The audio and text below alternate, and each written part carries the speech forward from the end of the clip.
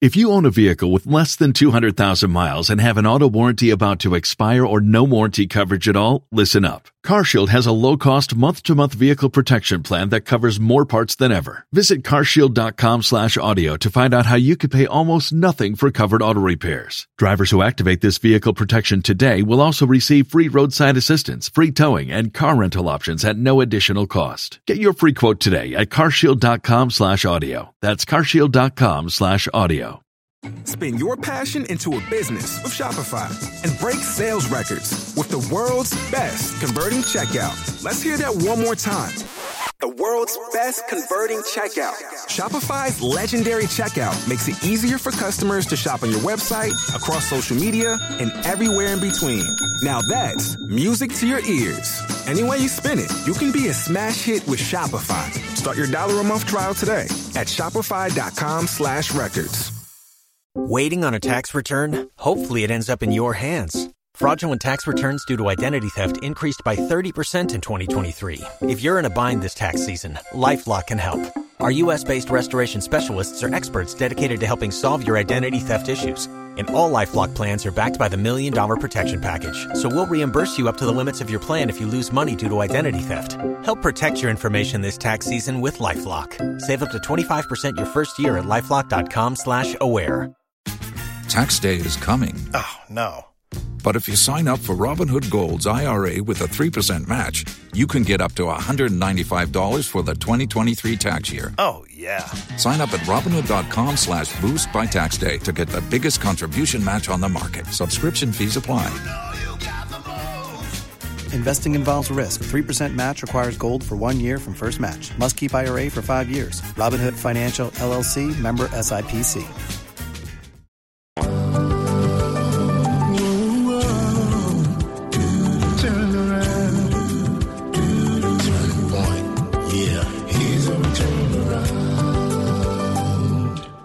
Hello and welcome to SpringBoard, your virtual university. My name is Albert Okran, welcoming you on behalf of Team SpringBoard, ably led by Comfort. This is your most inspirational show and the point of convergence for the greatest minds.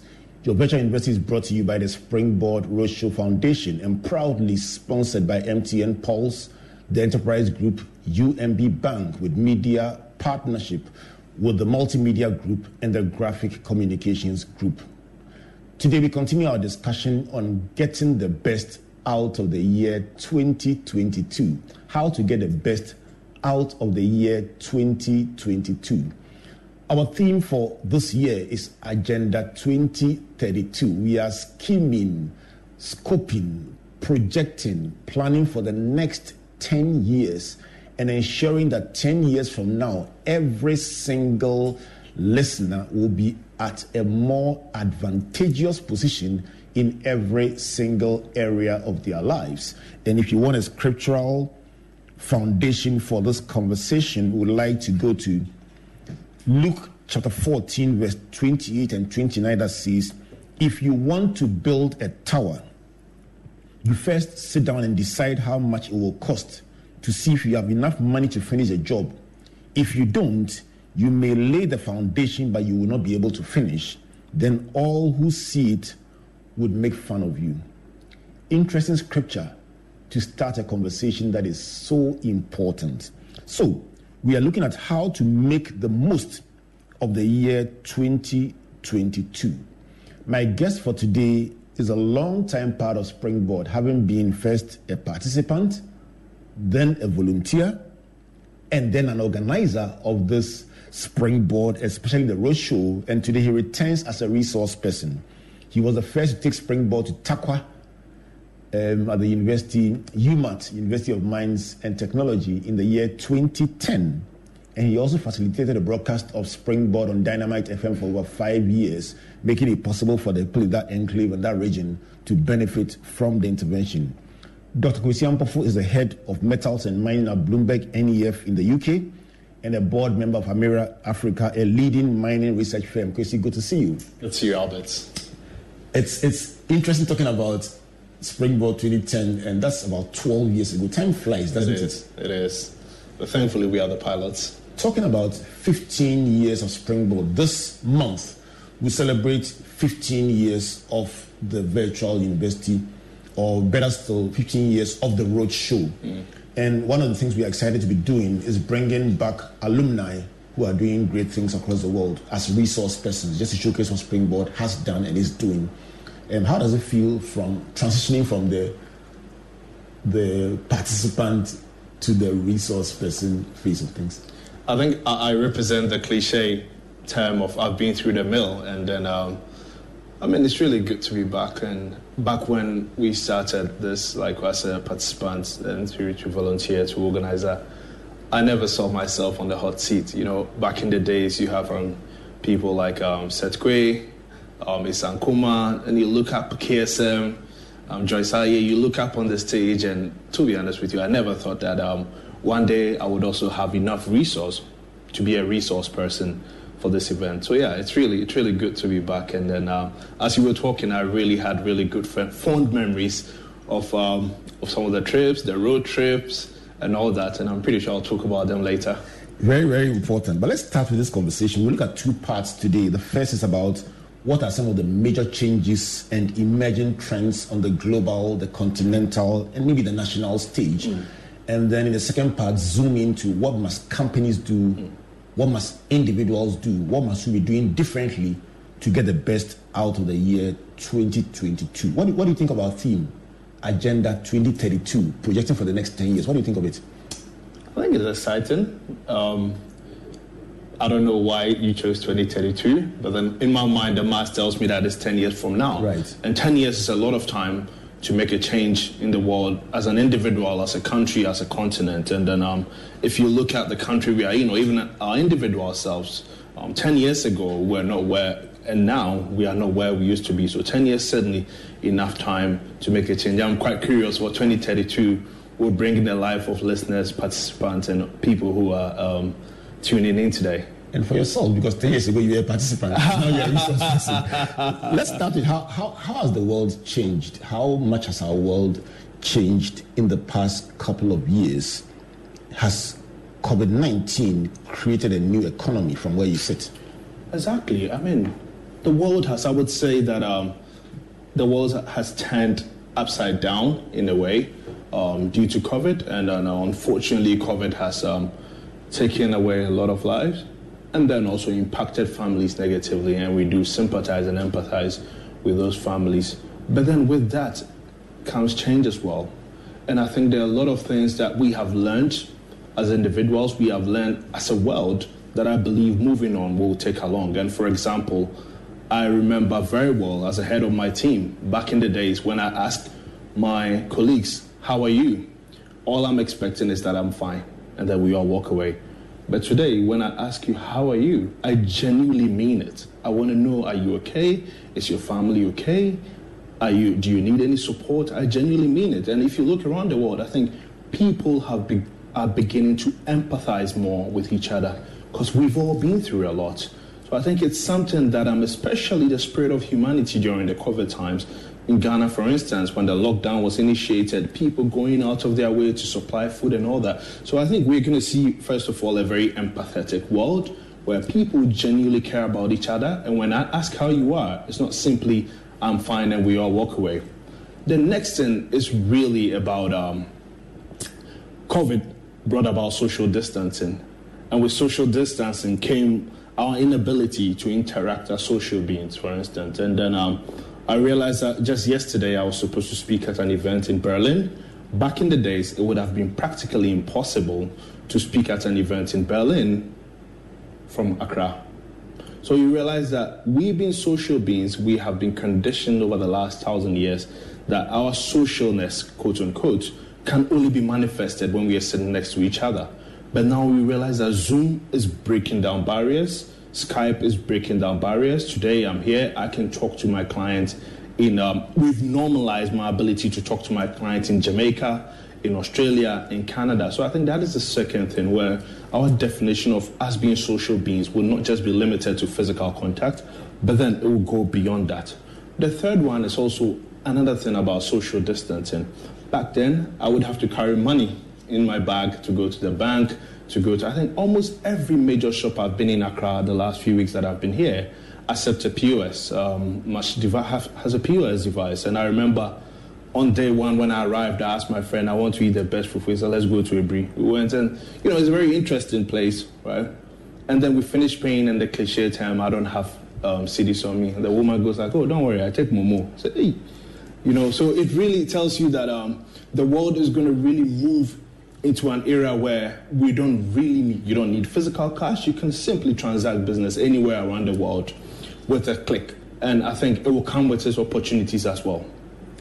So you've highlighted three things in terms of the new economy. You started by talking about the fact that we've become more empathetic as a people, and how is no longer just a term that we use, but we really mean want to know how people are feeling. You spoke about technology breaking barriers to enable us to connect across distances.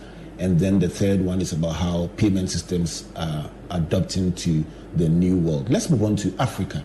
Are we better off as a result of these developments and others that you have not yet mentioned? Yeah. I mean, looking back, would you say that Africa is better off than it used to be, or have we been left behind again with these recent developments?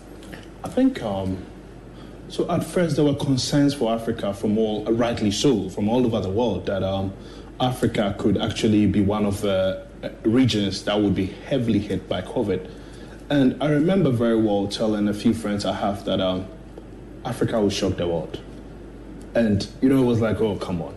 Especially because it was a crowd made out of people from Britain, the United States, and I said, I challenged them that let's pick 2 African countries and 2 other countries, so the United States, the United Kingdom, South Africa, and Ghana, and let's track how they've handled COVID and use their cases as a benchmark to determine who seems to be doing it well.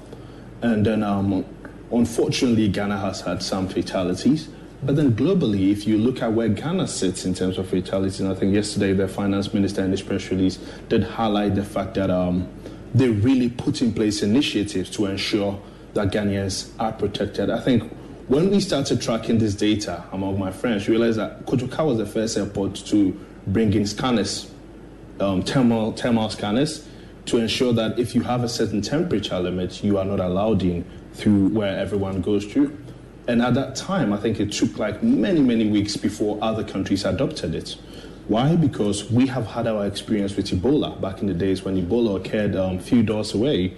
We really put in place an emergency system, so all we had to do was to trigger it. The second thing I noticed is that, for example, testing. Most countries don't even do testing at the airport.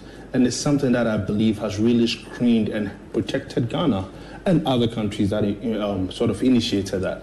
The third thing I noticed was in South Africa, they started the sort of level 1, level 2, level 3 response. And instantly, a few weeks later, the United Kingdom adopted that. So anyway, the point I'm making is that in terms of response, African countries seem to have really been ahead of the curve. As to the impact, the second order impact, here's what is going to happen. I think for a long time, Africans have followed the traditional global economic model, the global, like whatever the world do, we follow.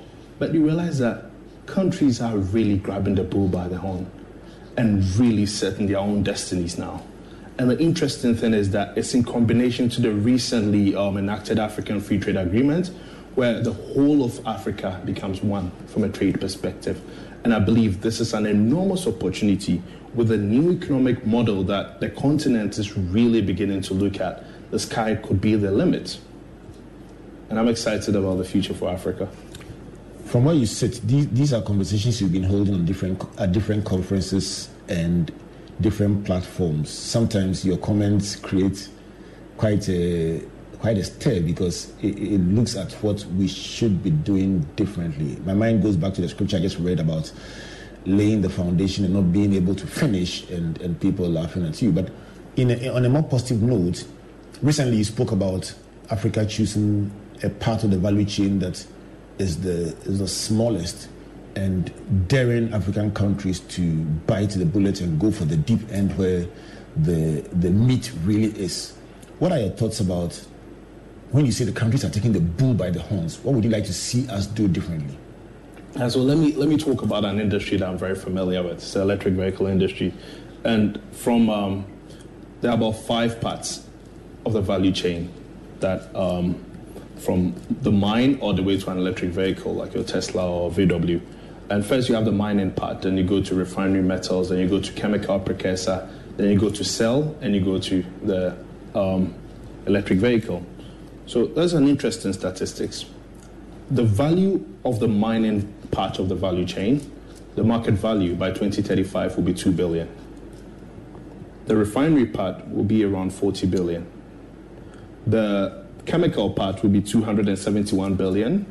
The battery part will be 1 trillion. And then the electric vehicle part will be 7 trillion. So Albert, if you're an African government, let me ask you, which... For the benefit of those, you just rolled out the numbers, and that's what you do for a living. You roll out the numbers with ease.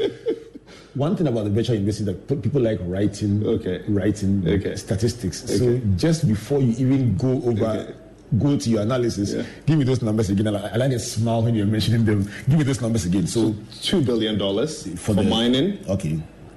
And then you have the refinery part being about $40 billion. Okay. And then the chemical part, 271 billion. Mm-hmm. And then the battery part being $1 trillion. And the electric vehicle part will be worth 7 trillion, all by 2035. Right. So what you're saying is that it's almost in ascending order. Exactly. Of the entire value chain is in ascending order of value and opportunity. Exactly. And are you suggesting that Africa has sat at the bottom percentile where what you call the 2 billion is? Exactly. Why? I think it really comes down to a few things, right? In our analysis, what we discovered is that that is the comfort zone for most governments, okay? It's easy as picking a pickaxe and a shovel and digging, and you get the raw materials and you sell it to a third party. But it really takes strategic thinking, strategic action to decide what you do with the other parts of the value chain. And one thing I always say is that irrespective of what you produce, if you don't consume that product yourself, the probability that someone will build a refinery or a processing plant in your country is very low. We are one of the largest producers of cocoa. And I've always had people asking, why don't we produce chocolate? It's because we do not eat chocolate. And that is why, statistically, if you look at countries like Switzerland or Europe, places where you find investors putting money in manufacturing capacity are places where you can easily get your demand. And it's just basic logic. Nobody will build or produce materials in a country where there's no use for it. You're suggesting that we strategically reorient our appetite towards things that are within our production value chain. And that is exactly what China did. So you create domestic demand to create domestic champions. And an example, we're talking about batteries. So CATL, 6-7 years ago, was not, it was just an average battery startup. But the Chinese government realized we are a population of 1 billion people. If I enact laws that would serve as a carrot and stick for Chinese people to buy electric vehicles, we have domestic demand. So now with that domestic demand, we create domestic champions. And once we've been able to perfect these domestic champions, the next stage is to dominate the world. And Albert, between 2014 and now, CATL is one of the largest battery companies in the world. And it was just a simple playbook: create domestic demand and use that domestic demand to create domestic champions. And once those domestic champions perfect their craft, they will dominate the world. Domestic demand leads to domestic champions. If you are listening to us and wondering what this conversation is about, we are talking about how to get the best out of the year 2022. The discussion has often started from the personal front, and for that reason we've missed out on the larger picture of the global trends that we should be tapping into. So for somebody doing a small fabric business, a graduate doing something in deliveries or in food distribution or in secretarial services out there, this conversation is coming right at you in the next few minutes. And the whole idea is to situate what you are doing within the context of a bigger global conversation. If not, 10 years from now, we will still be small and wondering who moved our cheese, or how did our iceberg get melted? My guest for today is Dr. Kwesi Ampofo of Bloomberg NEF in London. He's the head of metals and mining, and so if he tends to stray into conversations about metals and mining and so on, that is what he does day and night. But the bigger question is about where is the world heading, and even more importantly, what must individuals, companies, and by extension nations do to be at the cutting edge? Kwesi, let's explore other opportunities in Africa that must be engaging our attention and pointing us to the fact that there is hope and there are opportunities we can tap into. So, the GDP of a country or a continent is really a big reflector of where the future opportunities are. And, let me use Ghana as a case study, and it applies to most other African countries as well. So 20 years ago, back in school, if you asked what is the biggest contributor to the country from a GDP perspective, it was a unanimous answer: agriculture. So if you wanted to be a millionaire, a billionaire, a trillionaire in most parts of Africa 20, 30 years ago, the logic would be go to agriculture. And don't get me wrong, agriculture is still very important. But from 2005 into the 2010s, we saw an interesting development. Today in Ghana, and most African countries as well, services is the number one contributor to the country's GDP. Like I said, Ghana, if you go to the Ugandas and all those countries. So, Albert, there is a gold mine in services. And we are moving further away from agriculture, industries, and into services. So now let's slice the services pie and understand what is in there. If, Albert, you tell me right now that you need water, you are thirsty, I just go behind this building and buy water for 50 pesos and I sell it to you at 1 cedi. I provided you a service. That's a percentage contribution to the country's GDP. So now you've come to a realization that agriculture is good, it serves its purpose, industries are good, the major industries, but then now services are pretty much running the country. We needed to talk to each other. We needed internet. MTN said they can provide that for us, and they provided that service. And today they are one of the largest revenue generators in this country and the continent.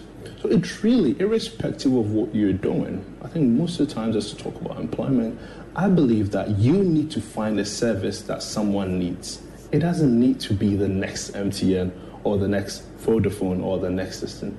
Whatever service that you can provide, depending on what you know are the needs of other people, you probably discover the next multi-million market. And yesterday, simply because I knew I was coming here today, I deliberately ordered food online just to see across the whole value chain the number of people that are employed in this process. Back in the days, I would have walked to the restaurant or drove or get a taxi. But today, what is happening? There's a chef that cooks it probably from his kitchen at home. It doesn't have to be a restaurant. And then this chef will go onto an app. There's an app developer. And then this app, what it does is that connects you to a motor rider, another independent service provider. This motor rider now brings it to me at my home. So you look at 3 people being employed simply because of one service that I needed. And all these 10, 15 years ago would have not been made possible. So I believe that whatever service that you can offer to people and you are guaranteed that it's a service in need could be your next breakthrough. So you're saying that whenever you order a pizza or a pack of wachi or anything at home, immediately it triggers employment for a number of people in the value chain. Exactly. And it may not be visible to you, but these are multipliers in the local economy. I'll tell you what, that was one of the big conversations on our SpringBoard Youth Dialogues when we traveled around the country with the finance minister, exploring entrepreneurship and how it really could trigger economic growth. And one of the big conversations that we had with the local people sitting in small groups with people, young people doing things, was that you didn't need that big company in Sunyani or that big. You just needed that graduate who have confidence to be able to start something that, as it begins to grow, can employ 5 people. And we just began to model if 1,000 graduates did that. And the numbers and the opportunities were absolutely unimaginable. Now, why don't these conversations hit the front burner? Is it the way we've been reoriented from our education? What's the missing link from where you sit? There's a couple of things here. right? And I think that is why we need programs like these. And sometimes you don't know what you don't know. And, one of my favorite quotes ever from SpringBoard, I can't remember whether it was Takrady or Cape Coast, but it was a Sankuma. And I used to write, back then when I kept diary, I don't know if I've written it in this one. I think it was Isaiah 33, verse 6. And it says, knowledge and wisdom shall be the stability of your time. And I think any time I met Ace at a SpringBoard event, he would talk about the same quotes. And so I read a lot. I probably learned it from you, but I read a lot. But then that quote really anchored my belief. You don't know what you don't know. You don't know what opportunities exist if you don't know. And that is the number one thing. And that is why I believe initiatives like this that really give people the knowledge. Because usually when I travel across Africa and you tell people that, it's very easy to raise funds to do XYZ business. Did you even know that there's a bank set up by governments across Africa to trade with someone in Comoros? And in a meeting in Africa, an Africa Exim meeting in, I think in South Africa, that was an example he used, and it has nothing to do with the Black Stars. But that was an example he used. And that was an example he used. That do I know that they can finance trade for SMEs to these countries? And I said, okay, I didn't know. And like I said, you don't know what you don't know. So knowledge and wisdom shall be the stability of our times, number one. And number two, I really think that the ease of doing business. So every year, the World Bank publishes a report, and it really highlights certain factors that would make doing businesses in some countries very easy. And what I notice is that countries like Ghana, Nigeria, seems to be performing quite poorly in these rankings. And there's something interesting that Rwanda did. So one time, the country realized that they performed not so well in the rankings. So the president or the government set up a committee. Like, what are the factors that they look at? So it turns out every year, the World Bank sends people to come to your country to register a company just to see how long it takes. How long does it take to get electricity? How long does it take to get water? How long does it take to get a bank account? So the government of Rwanda listed all these and set subcommittees, and the mandate was very simple. In 5 years, in 2 years, whatever time frame, I want to see Rwanda being number one in all this. And Albert, magic happened. If you look at the rankings right now where Rwanda is, it's quite impressive. So it's really about looking at the ease of doing business for the country and looking at it from an integrated perspective. And I think over the last 6-7 years, I've seen Ghana really move forward in really making life easy in terms of doing business. And we talk about transactions, for instance, where happened everywhere I was trying to buy for food. I didn't need to go back down to get cash from an ATM.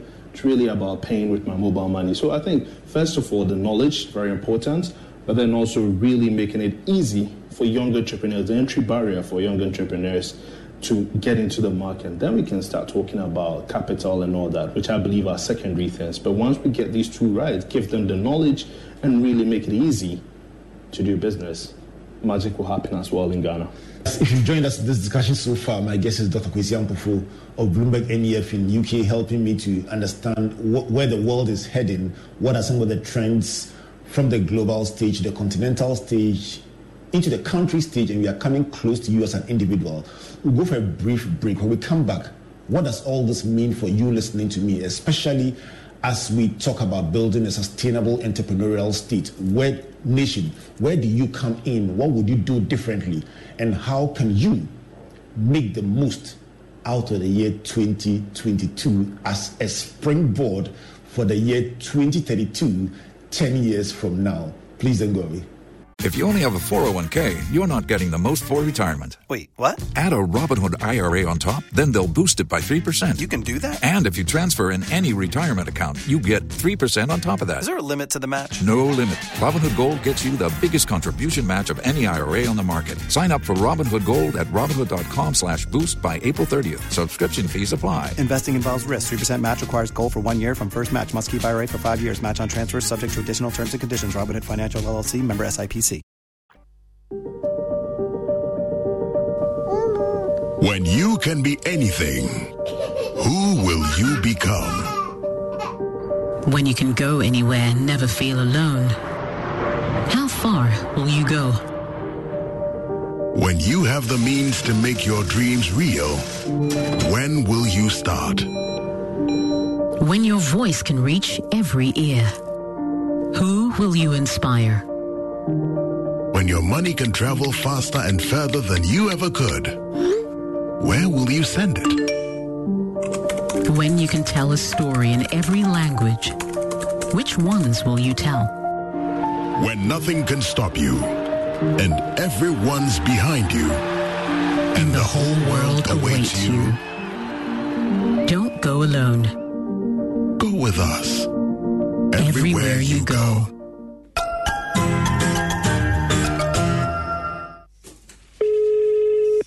Hello. Dear valued customer. ASMO. The entire customer service team is out for lunch. Please call back in 4 hours. What? Me nana bedi akona mama me bad service ano. Me kokra. Ah, Nana, with Babs from Enterprise D, you will love the customer service experience, KK. I am available for you 24/7 on the Enterprise Advantage app, the Enterprise website, and on WhatsApp number 055-400-1924. Hello, Babs. Chat with Babs from Enterprise, your contact for insurance, pensions, funeral and property solutions from the Enterprise Group. Dream big with us. Enterprise, your advantage.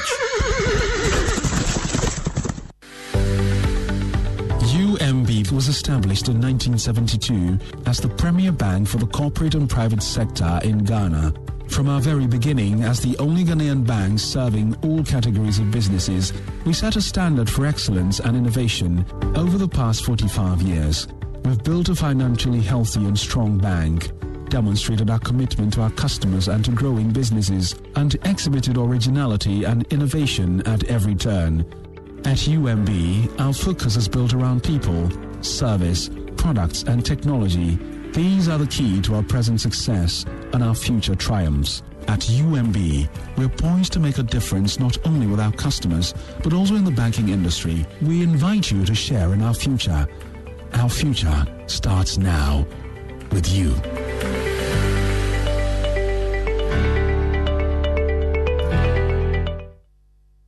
Welcome back to SpringBoard, your virtual university, looking at how to get the best out of the year 2022. Let me thank our partners and sponsors that make this broadcast possible: MTN Pulse, the Enterprise Group, UMB Bank, the Multimedia Group, and the Graphic Communications Group. Special thanks to our friends from the Hair Center for coming on board to support this laudable initiative. Today we are looking at the individual, the company, the nation, the continent, and the world. How do we get the best out of the year 2022? My guest for today, Dr. Kwesi Ampofu, the head of mining and metals at Bloomberg NEF in the UK and a board member of Amira Africa, a leading mining research firm, helping us to appreciate what we must do and where the world is going. He has so far said that we must create domestic demand to create domestic champions who will go on to dominate the world. And he's saying that for that to happen, we must start looking at the higher end of the value chain, move ourselves from the bottom end deliberately to the top end where the meat really is. Psalm 107 verse 23 and 24 says that they that go down to the sea in ships, that do business in deep waters, it is they who see the works of our Lord and his wonders in the deep. Dr. Ampofu says, go into the deep. That is where the big fishes are, and that is where the miracles, the magic is. You ended on a note of magic. Let's explore how this magic can work for the unemployed graduate, the unemployed young person, that person starting out on this journey where you were 10, 12 years ago when you started your career, trying to do something with their lives. This year, the budget of the nation is focusing on building a sustainable entrepreneurial nation. Recently, we had a chance to be in Morocco and looked at how well they promote entrepreneurship. I mean, everybody's doing something with skills and they love it. They don't see it as a second choice career path. What does all this mean for the young graduate, that young person starting out in life, in terms of opportunity and career progression? Most graduates are in a better place than I probably was 10, 15 years ago. And as you rightly mentioned, that this year, the government of Ghana's budget is going to focus a lot on entrepreneurship. And I see a similar pattern in other African countries as well. So now you have the support, the backing of the government itself, which probably did not exist 10, 15, 20 years ago. So I think the first thing is that graduates, you are in a better place than people that have gone ahead of you. So then how do you now convert these opportunities into something sustainable from an income perspective and also from a career growth perspective? I really think that we sometimes, the individuals need to think as companies. And most times, as you rightly mentioned, in Morocco, nobody goes into a business or no business operates in order to think of itself as a secondary, all right, we are doing this because we love to draw, or we are doing this because we love to brew coffee. Like, nobody goes into business with that mentality. And I think individuals as well is something that you can take up if you want to pursue an initiative. You know, the moment you start thinking that there's plan A, plan B, then you've already reached your plan F, which is a plan failure. And that is where I believe that there is, like, whenever I drive through Ghana or I walk through the street, there are many opportunities that you see, be it, like we talked about, services, and then really understanding the needs of people and really providing solutions to those challenges. And I do believe that the first thing as an individual is to pretty much, I know it's cliche, to identify a problem.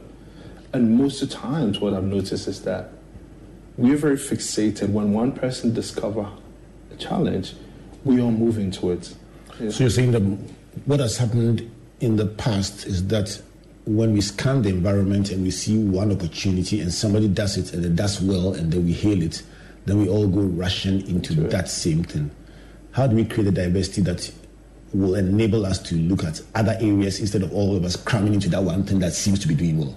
Yeah, so that is why I believe that this entrepreneurial initiative is a good one. And let me take you back to Americas in the early 1900s. And not like I was there myself, but then history books gives us the privilege to. So what the American government used to do, that was the age of innovation where America was competing with Germany, with the United Kingdom. And every year, the government will pick strategic initiatives. So we are thinking of overhauling our transport. We are thinking of overhauling our banking system. So if you go to a city like New York, for instance, they will host what they call an innovation fair. And what happens is that the government would provide an avenue. So there are investors on one hand, there are people looking for solutions on one hand, there's a government itself on another hand, and a host of other stakeholders all sitting around the table, and what you have to do is to showcase your innovation. And out of that, if you've heard of Elon Musk's Hyperloop, so Hyperloop was not technically created by Elon Musk. It came out of one of such initiatives, I think in the 1920s, somewhere around that, to really develop the next mode of transport. And ever since then, we've never really developed another mode of transport. So you do realize that the first thing, for that diversity to be created, governments, stakeholders like companies should really facilitate an area where people can showcase initiatives. And I think that is where that diversity starts. Because if you're in your room, you think that, you've discovered that aha moment, only for you to walk out with the idea and realize that there are 100 people who are also thinking like you. But when we all gather, you realize that, Albert is focusing on this part of the value chain, but he doesn't seem to have batteries. Why don't I produce batteries for Albert? And let's highlight that, like we highlight, for example, the National Science and Maths quiz. And I think magic will happen. For a second, I know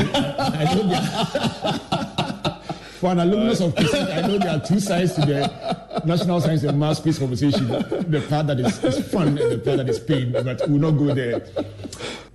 Continuous learning is a very central, integral part of this whole SpringBoard concept. But let me just pick your mind on something related.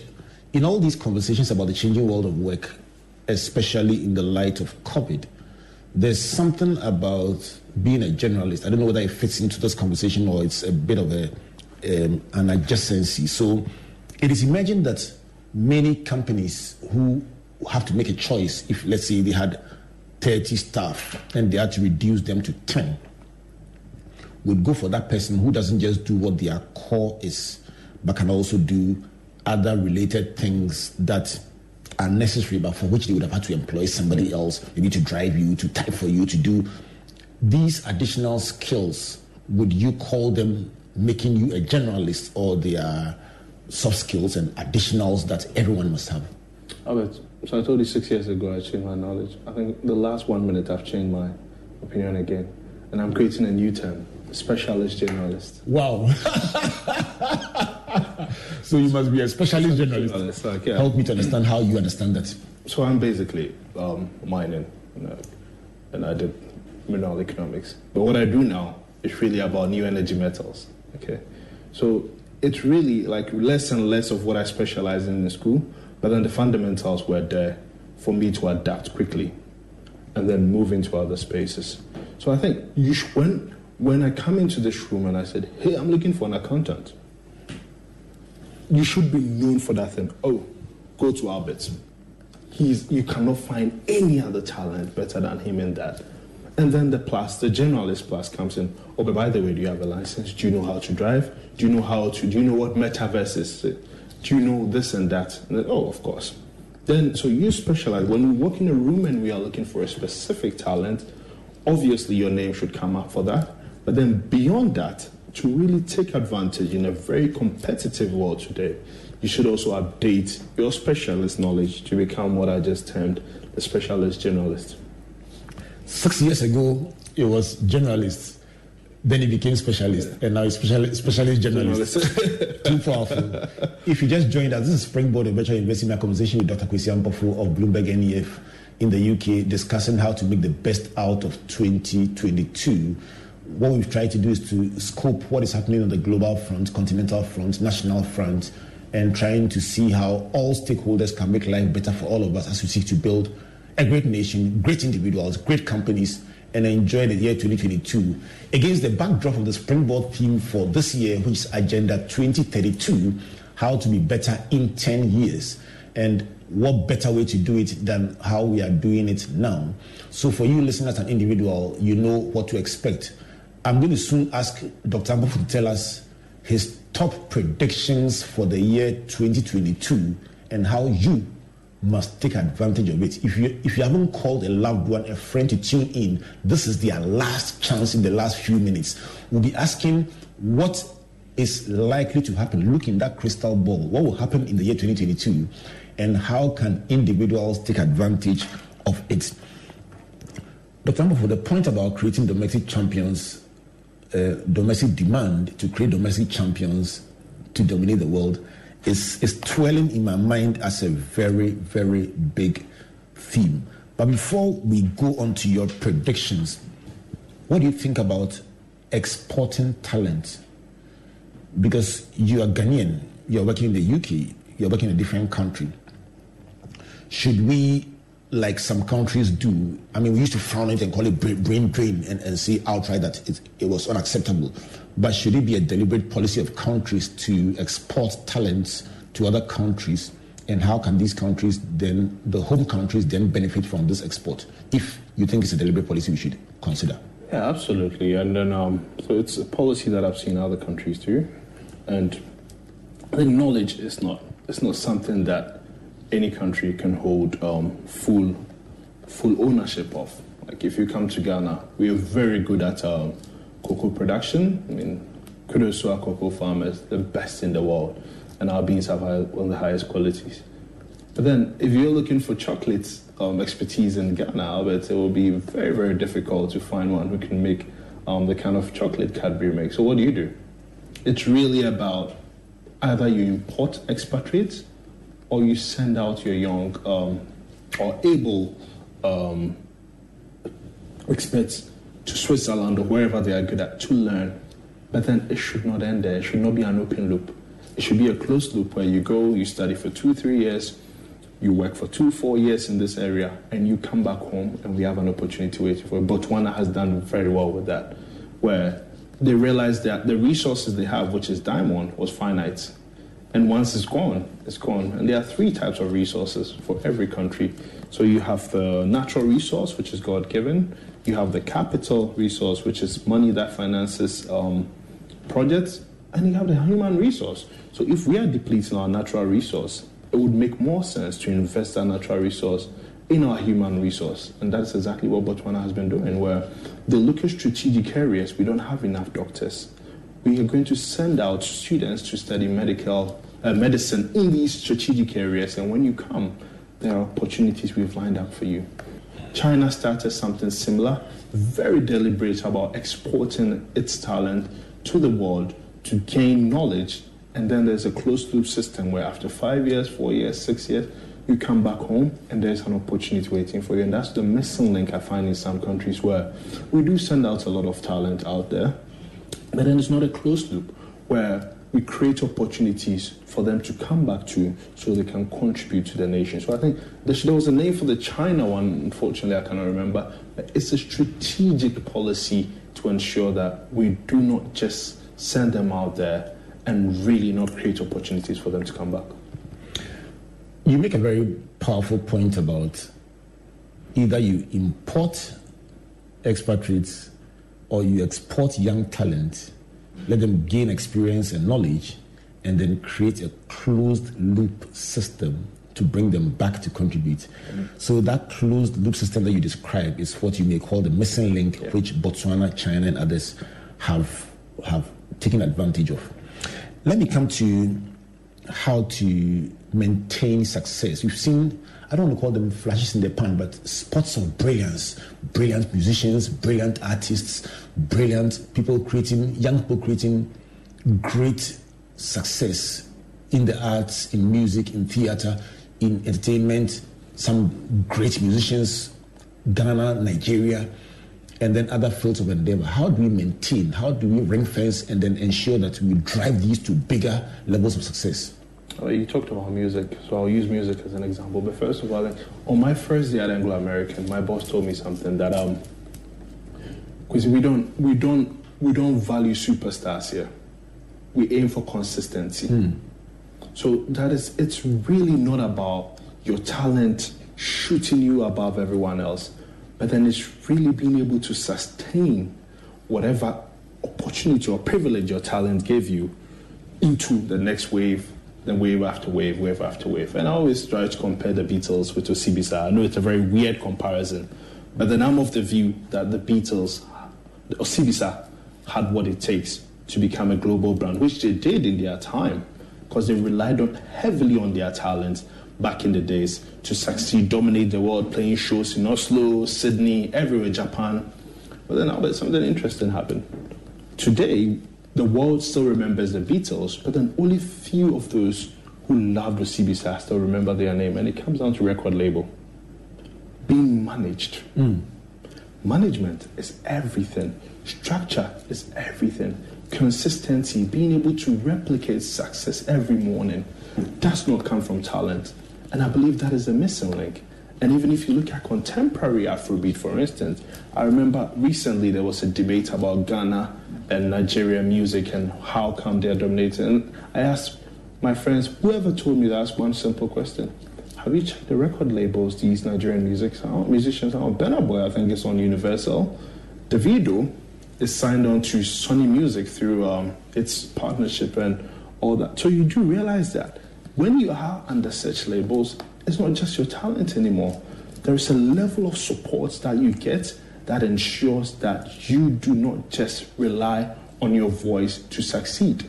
You have lawyers, you have people who train you, you have people who teach you legal, you have people who teach you how to advertise, you have people who teach you how to become a CEO and all that. And I believe that consistency, management would really deliver a lot of change for what we call flash in the pan in Ghana. Awesome.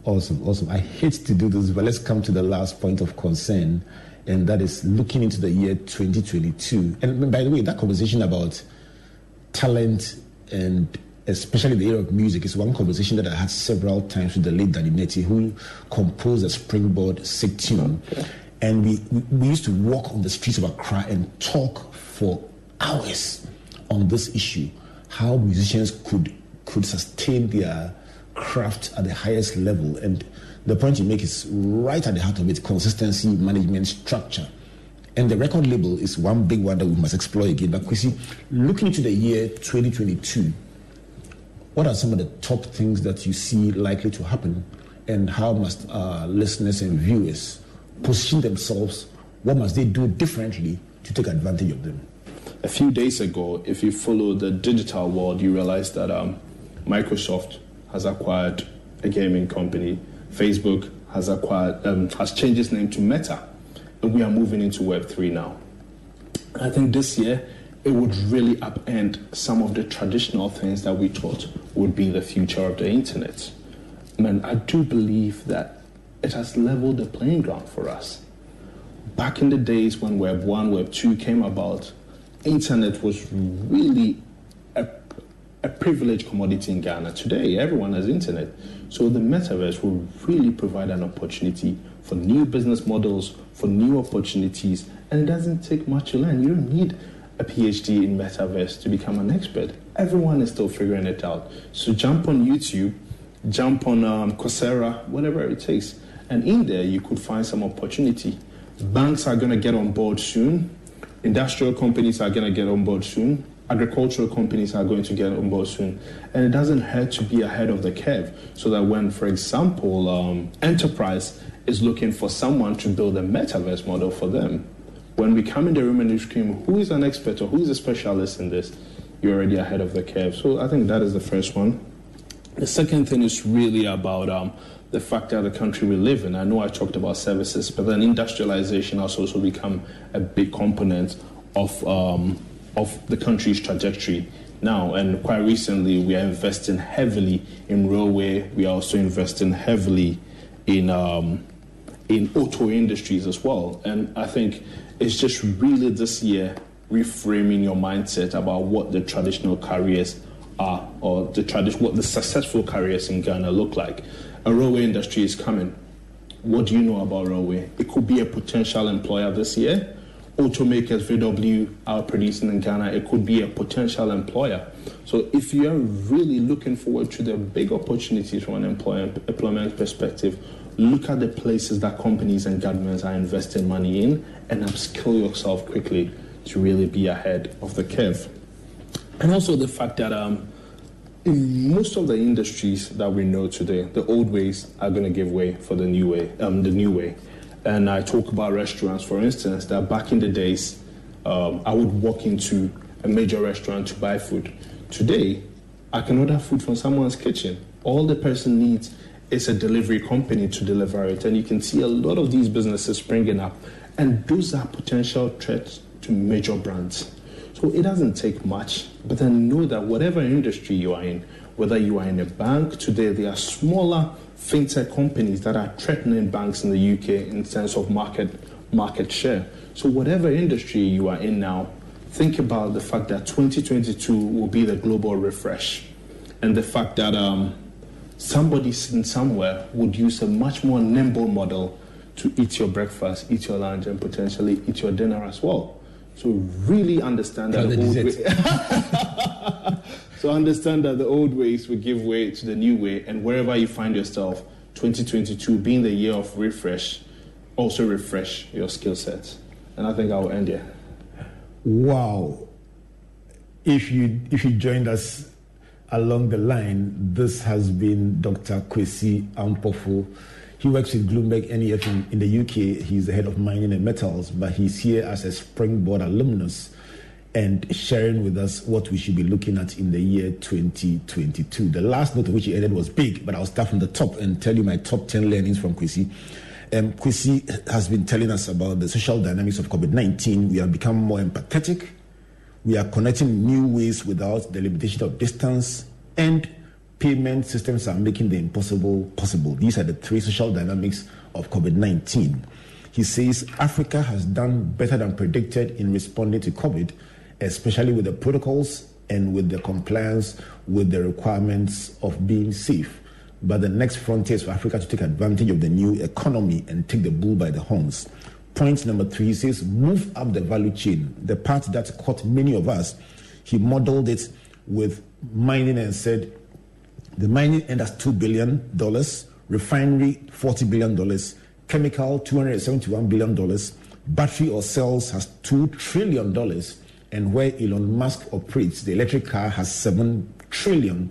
He says, why play at the shallow end when the deep end has more fish? So as individuals, as countries, as companies, we should be looking at the deep end and going up the value chain. And the more you shift up the value chain, the more you can earn. And he says, create domestic demand to get domestic champions who will dominate the world. That's the big point that he's been canvassing on the show today.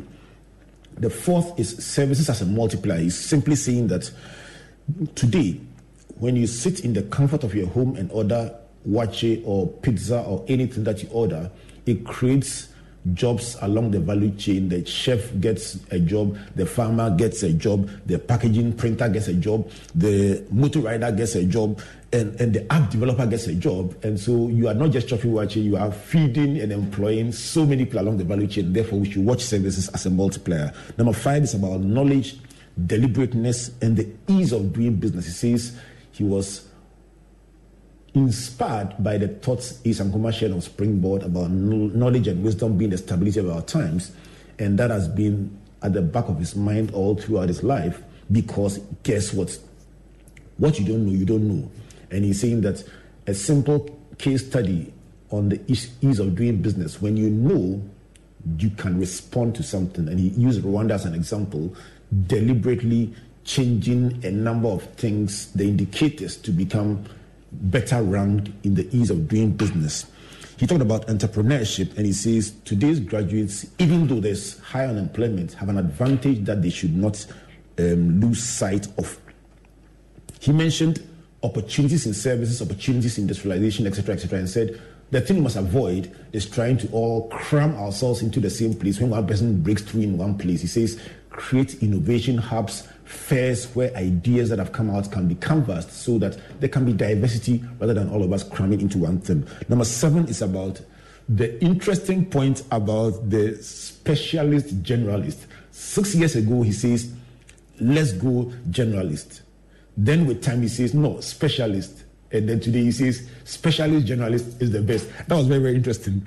Number 8 is about exporting talent. He says, contrary to what we think, we, instead of importing expatriates all the time, we can export young brains, give them opportunity outside the world in various fields, and guess what? Bring them back with a deliberately designed closed-loop system so they can come back and contribute and help us move up that value chain. Number 9 is about sustaining success. It says, talent is not enough. And a simple model, Osibisa was probably as talented as the Beatles, but many years later, we talk about the Beatles and don't talk about Osibisa that much on the global stage, because consistency, management, structures ensure that you stay at the top end. And if you get a good record label, these are guaranteed to ensure that you stay at the top. And last one, top predictions for the year 2022. He says this is a year of global refresh. He says watch some indicators, watch where the money is going, where companies are investing, where nations are investing. And he says on the global front, Microsoft has acquired a gaming company. Watch out for Facebook changing its name. Watch developments in the metaverse and get yourself ahead of the curve. Locally in Ghana, he says, watch developments like the railway, the auto company setting up here in Ghana, because these could become new areas where you can acquire skills and be ahead of the curve. So much more to talk about, but a big thank you to you, Dr. Quisampo, for joining us on SpringBoard, your virtual university, and it's been phenomenal. What will be your closing thoughts for today? I think, like you rightly mentioned, this is a global refresh. So, and then at the same time, we are having a global resignation. So what it means is that we are refreshing industries, refreshing the way we do things, but then a lot of people are also deciding to reskill as well, and then move into other industries or move into where other areas. And I think for us in Ghana, it's really an opportunity that in history, I tried studying the last 100 years, moments where we have seen significant change in the way people do things, and this is one of the few. You're looking at about 1 of 4, 1 of 3. So we are in the best age yet, and then I believe that the sky is the limit. For those looking for jobs, I do believe that this is the right time with the right skills and with the right opportunity presenting itself. A lot will happen. Those looking at furthering entrepreneurial plans, I do believe that with the internet, with African free trade and all that, the world is just a playing ground for all of us now, and we certainly can take it up there. And also to those really looking forward to furthering their skills. Like I said, Albert, I'm going to give you some props here that I have been a big beneficiary of SpringBoard. I believe in continuous learning simply because of my affiliation with this institution. And it's something that I always champion, that to become that specialist journalist that I talked about. Go to university or whatever polytechnic, whatever you are doing, become that specialist. But then also avail yourself to platforms like this to become that specialist journalist, so that when we walk in a room and we are looking for an auditor who can push a track, or an auditor who understands human capital development, you can lift up your hand and grab that opportunity with both legs and hands. So thank you. Grab the opportunity with both legs and hands, and you will get the word magic. That's the word that he used that I love in the first segment. So Comfort and I and Team SpringBoard would like to dedicate today's show to Sam Okran, my brother, and your wife, Dr. Gloria Okran, for reasons that I'm sure you know more than I do. Want to say a big thank you to you for who you are and what you represent. Big dedication to Sam and Gloria Okran on today's show. And just to sign off by saying that Kwesi is our son, and we are very proud of what he's doing. He's the brother of the legendary Oreku Ampofo. This is Oreku's big brother, Oreku, the data journalist, and we thank God for your lives and what you guys are doing. Brilliant stuff, and we thank God for you every day. And we are confident that 10 years from now, in the year 2032, when we sit on this show, there will be so much more to celebrate. A big congratulations to you for what you do, and may the story get better by the day. Good evening to you, Mr. Kingsley Ampofo, listening from Koforidua. Special dedication to you as well. Enjoy this one. Kwesi, thank you, and God bless you. Thank you, Albert. To you out there, let's do this again next week, and God bless you, and God bless you.